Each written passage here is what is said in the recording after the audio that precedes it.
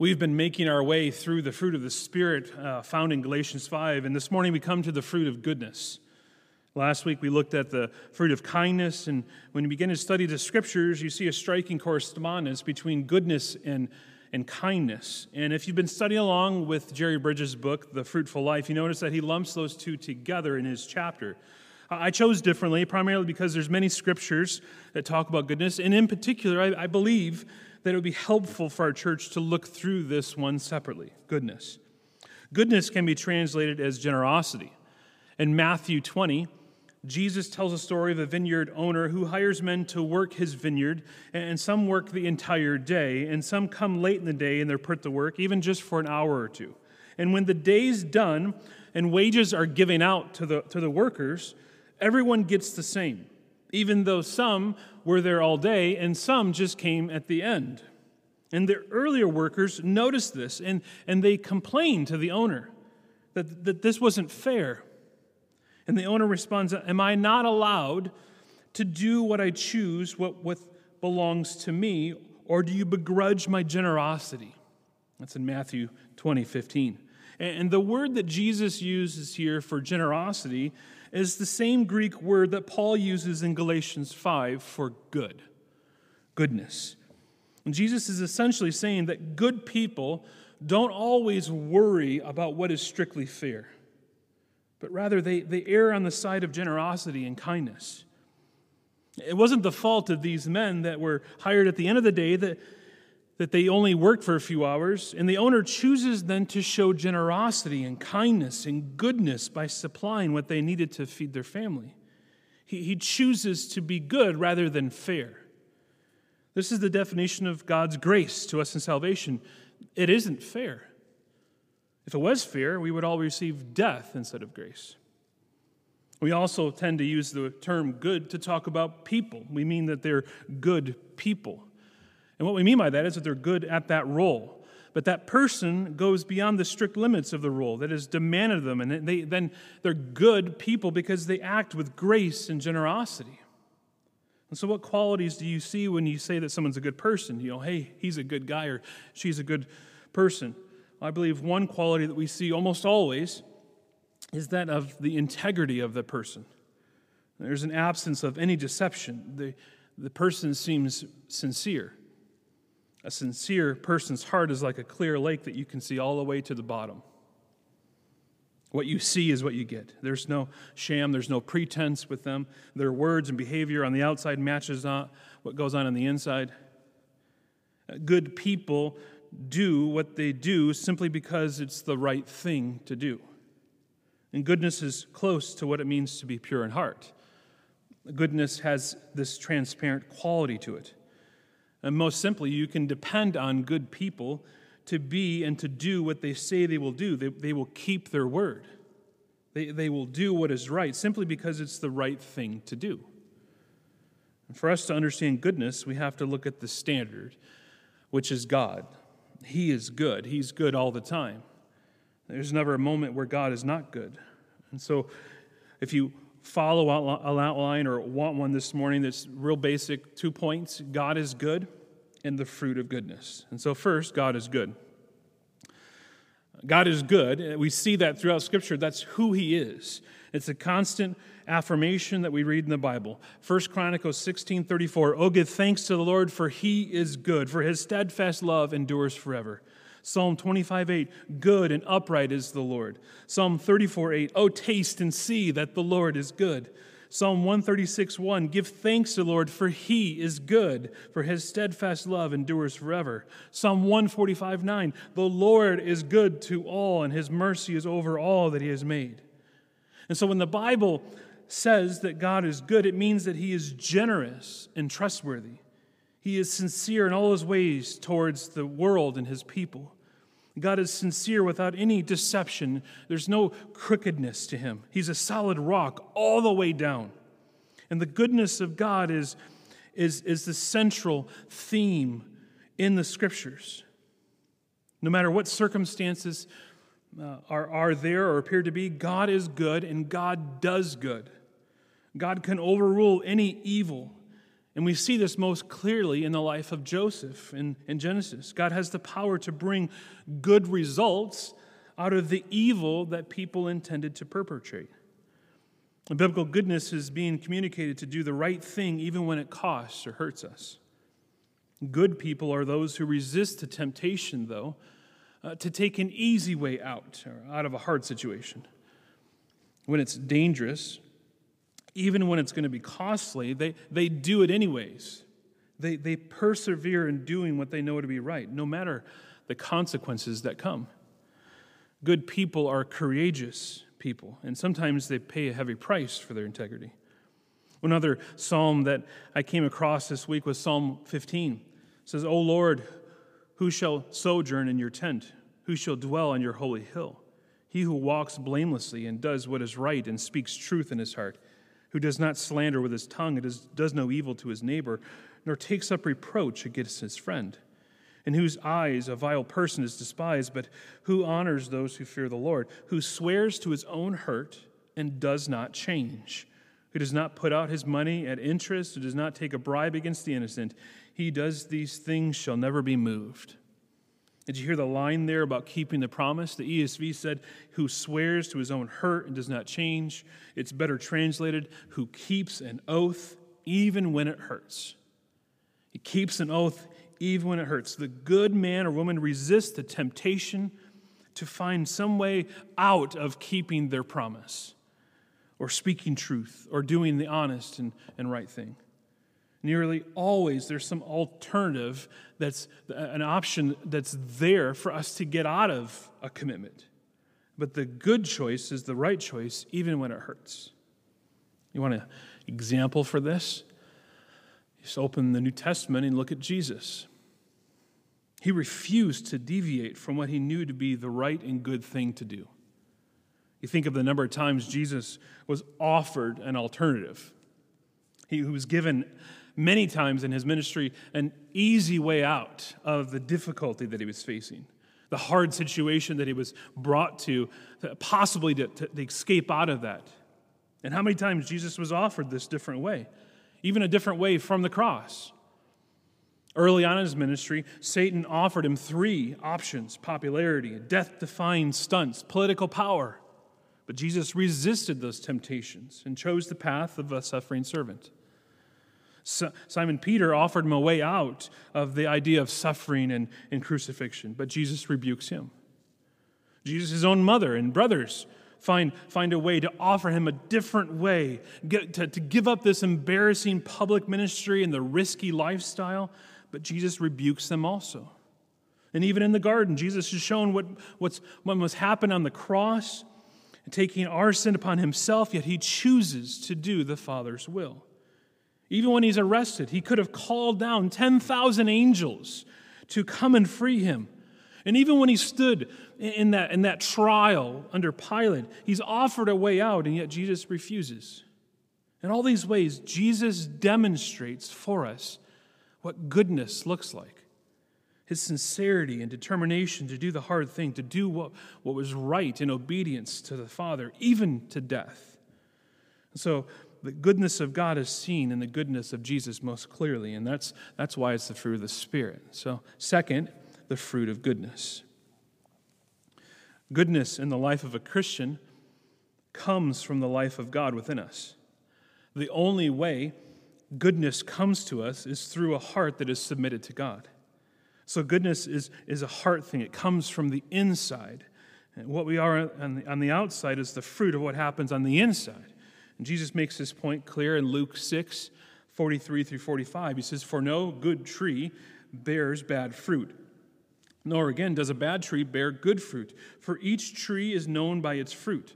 For figs are not gathered from thorn bushes, nor are grapes picked from a bramble bush. The good person out of the good treasure of his heart produces good, and the evil person out of the evil treasure produces evil. For out of the abundance of the heart, the mouth speaks." What we do, what we say, shows who we are deep down inside. What you say with your mouth didn't just come, didn't just pop out. It was in your heart before it came out of your mouth. What you did didn't just happen. No, it found its beginning inside of you. How we live on the outside shows how we are on the inside. If Christ, through the Holy Spirit, takes up residence inside of you, we will begin to show more and more of the goodness of God. It won't be perfect, but there should be evidence, because there's a deep well of goodness inside of Christians because we have God living inside of us.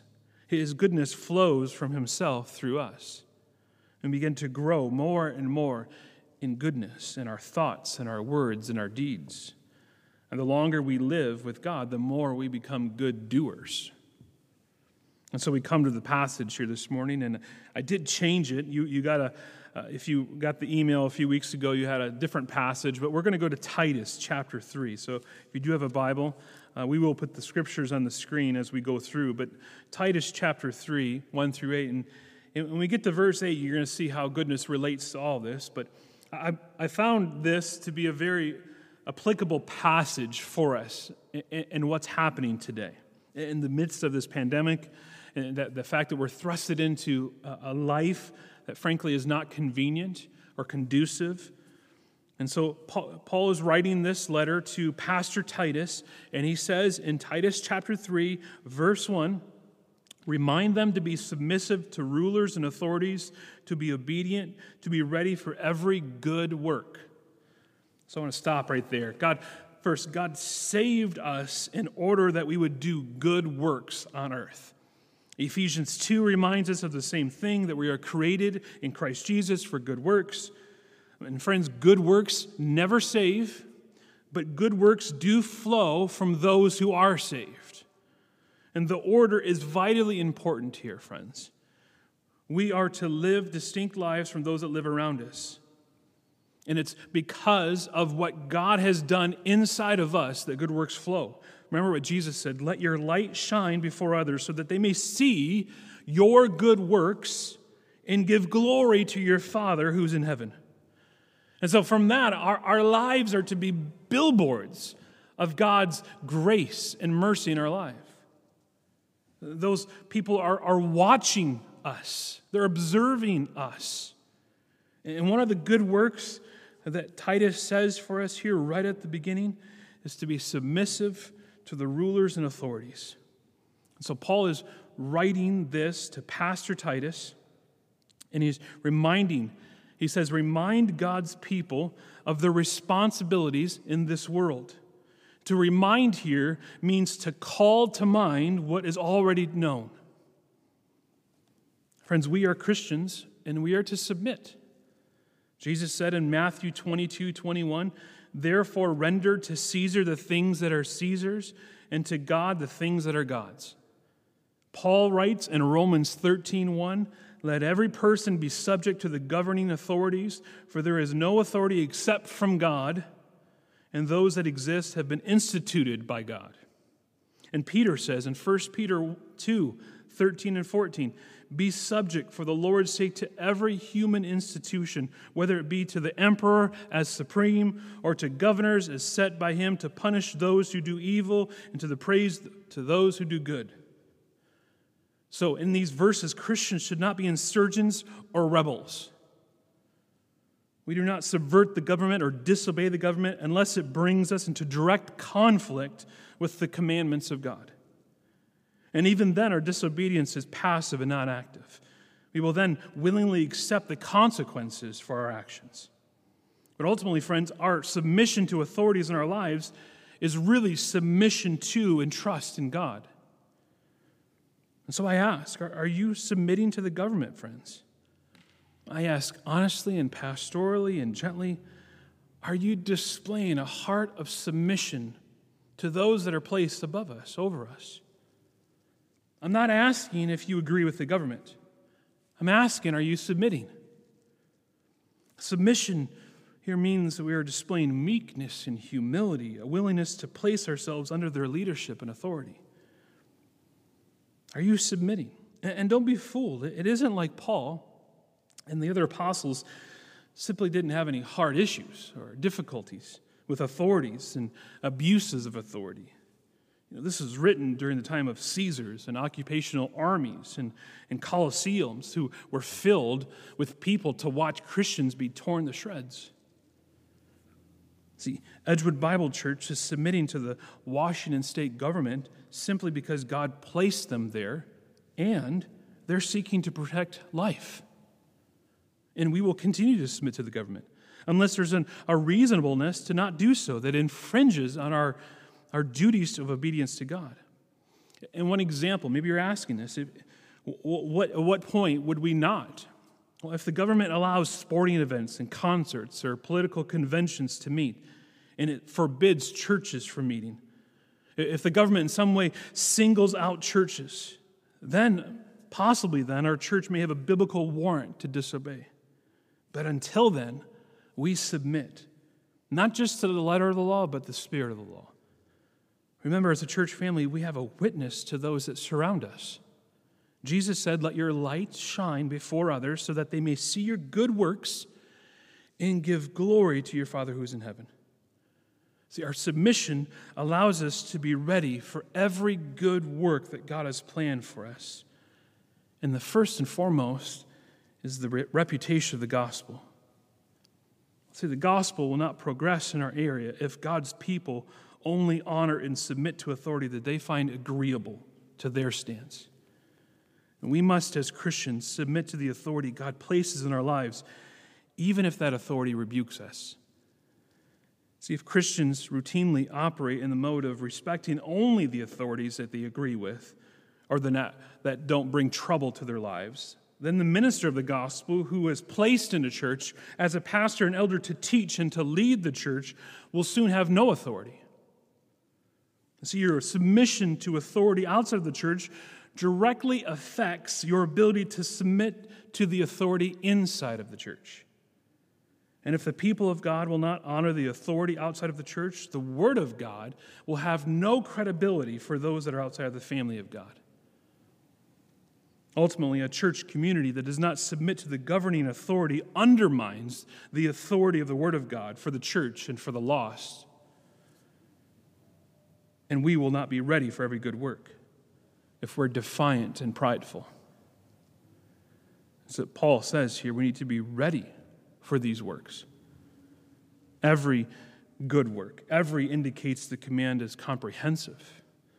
Galatians 6:10 says, "So then, as we have opportunity, let us do good to everyone, especially to those who are in the household of faith." We are to look for ways to help others, to do good to them and for them. This is looking for opportunities to serve and to give. And then Paul says back in Titus 3, verse 2, that we should speak evil of no one, to avoid quarreling, to be gentle, and to show perfect courtesy toward all people. And doing good means we don't speak ill of others. Slandering them, we avoid fights. See, our words shouldn't be there to stir up strife or ill will or trouble. Instead, we're to be gentle. We're going to cover that in a few weeks here at the Fruit of the Spirit. We're to be peaceable and uncontentious and forbearing and showing consideration to others. This is what goodness looks like for the Christian, either in person or online. And then Paul takes it on for us a much-needed stroll down memory lane. He says in verse 3, "For we ourselves were once foolish, disobedient, led astray, slaves to various passions and pleasures, passing our days in malice and envy, hated by others and hating one another." Charles Spurgeon, talking about this verse, reminds us, he says, "Do not let me talk about these things this morning while you listen to me without feeling. I want you to be turning over the pages of your old life and joining with Paul and the rest of us in our sad confession of a former pleasure in evil." Friends, do you remember yourself before salvation? See, Paul says here, this is you in verse 3. This was me. For we ourselves, see, Paul is including himself in this indictment. We were all once foolish, he says. We were deceived. We were ignorant. We had no spiritual understanding. Very simply, sin makes you stupid. We were disobedient. And sin simply disobeys God. Our natural bent was to display and to seek our own way. We're self-centered and self-motivated and self-deceived rebels who are against God. And we were led astray, slaves to various passions and pleasures. We're in bondage to sin, he says. We're actually jailed to sin. Lust and pleasure controlled us. And he says we were passing our days in malice and envy. One commentator, Hebert, writes of malice and says, we lived with an evil attitude of mind which manifests itself in ill will and desire to injure. And it says we also lived in envy. John MacArthur writes of this verse, envy is a sin that carries its own reward. It guarantees its own frustration and disappointment. An envious person cannot be satisfied with what he has and will always crave for more. And last, Paul says that we were hated by others and hating one another. Hateful was our nature, our attitude, our natural outgrowth of envy. And so this is a picture of who we were, but not of who we are now. And you can look back, friends, and think back of once what it was like before you were saved. But then the gospel changed everything. Amen? I love these verses in verse 4. But when the goodness and loving kindness of our God, our Savior, appeared, he saved us, not because of works done in righteousness, but according to his own mercy, by the washing of our regeneration and renewal of the Holy Spirit, whom he poured out on us richly through Jesus Christ, our Savior. When God's goodness comes, his loving kindness, friends, everything changes. Everything.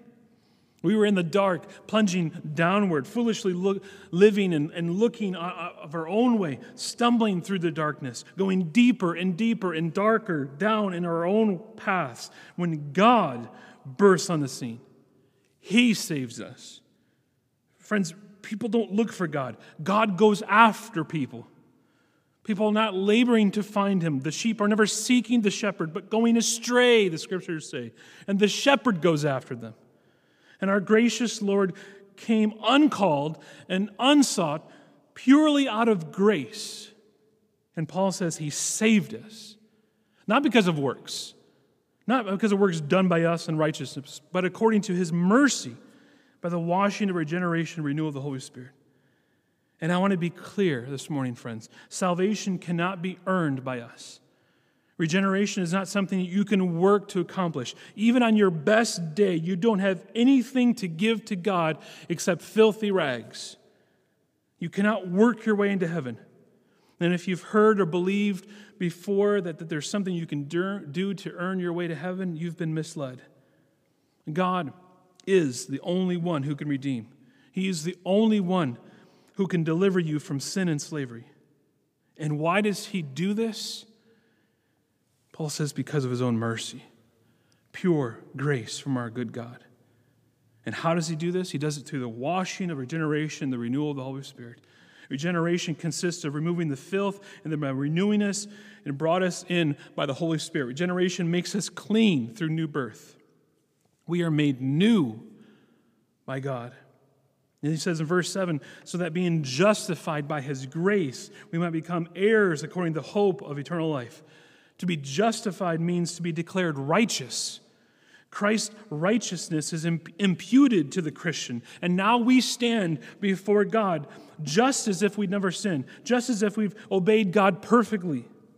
All this comes to the believer because of God's grace. And we're declared justified. God's goodness and kindness moved him to save us.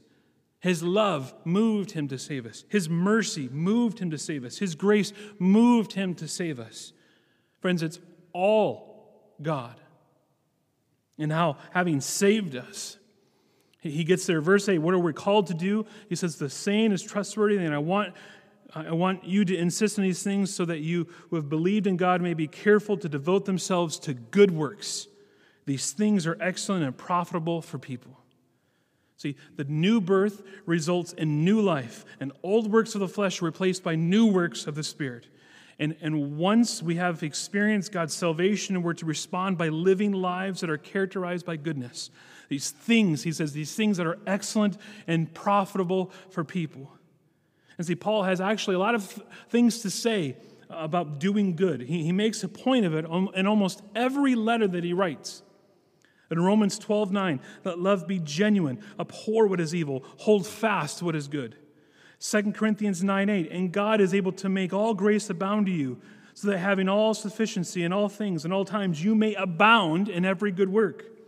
In Galatians 6:9 and 10, and let us not grow weary of doing good, for in due season we will reap if we do not give up. So then, as we have opportunity, let us do good to everyone, and especially to those who are the household of faith.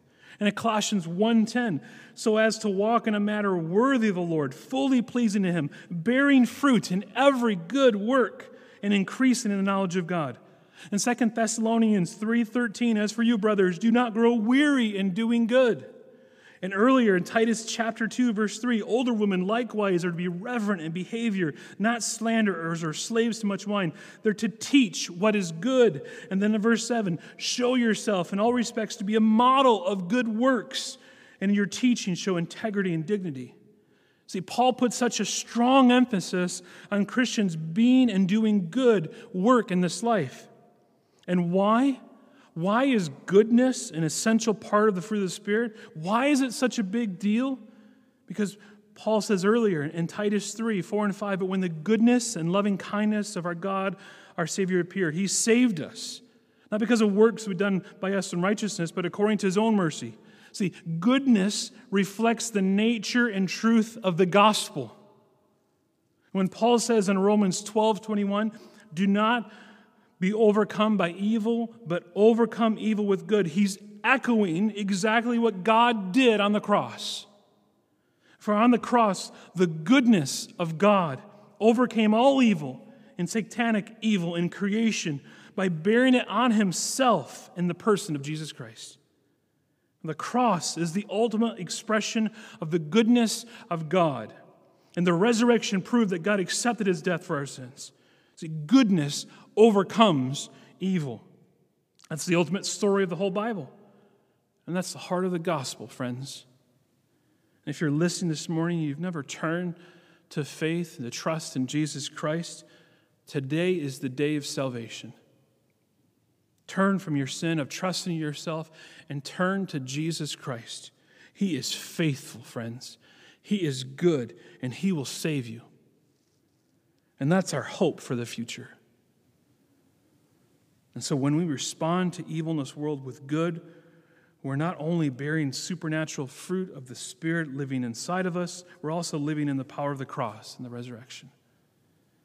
And so we look forward to that final victory of God's goodness over all evil and all the universe.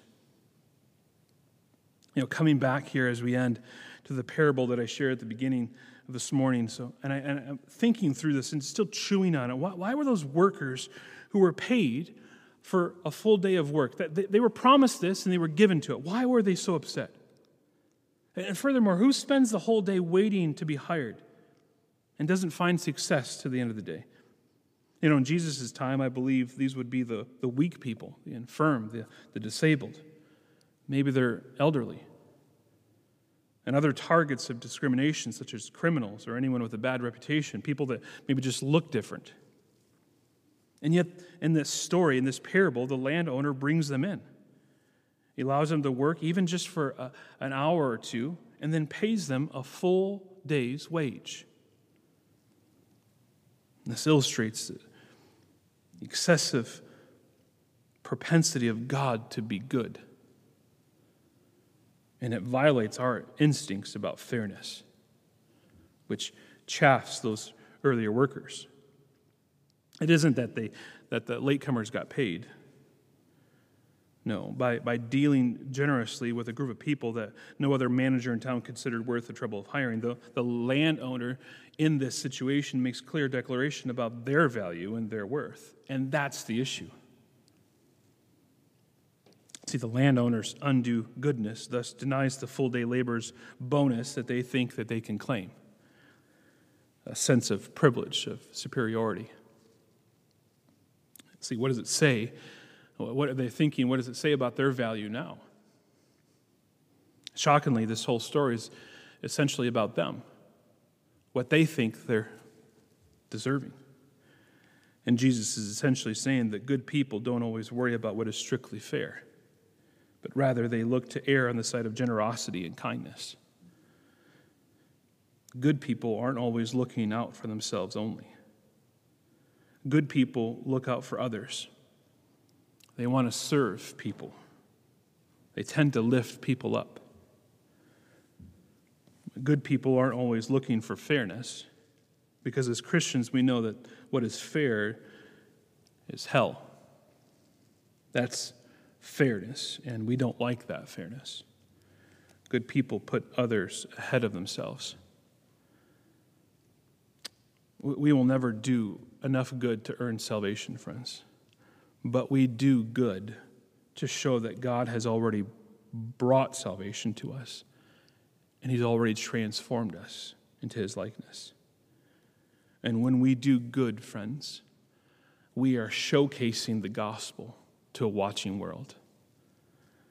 And so I pray that God's Spirit can work mightily in our hearts, that it would work mightily in your heart and your family's life, but even more, that it would work in the hearts of the lives of our church family, that we would bear the fruit of goodness in all that we do and say for his honor, and for his glory. Let's pray. Father, you are a good God.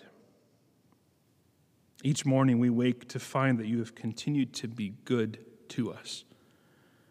And seasons change and pressures mount and our bodies fail, and yet we can safely say that you have always been good to us.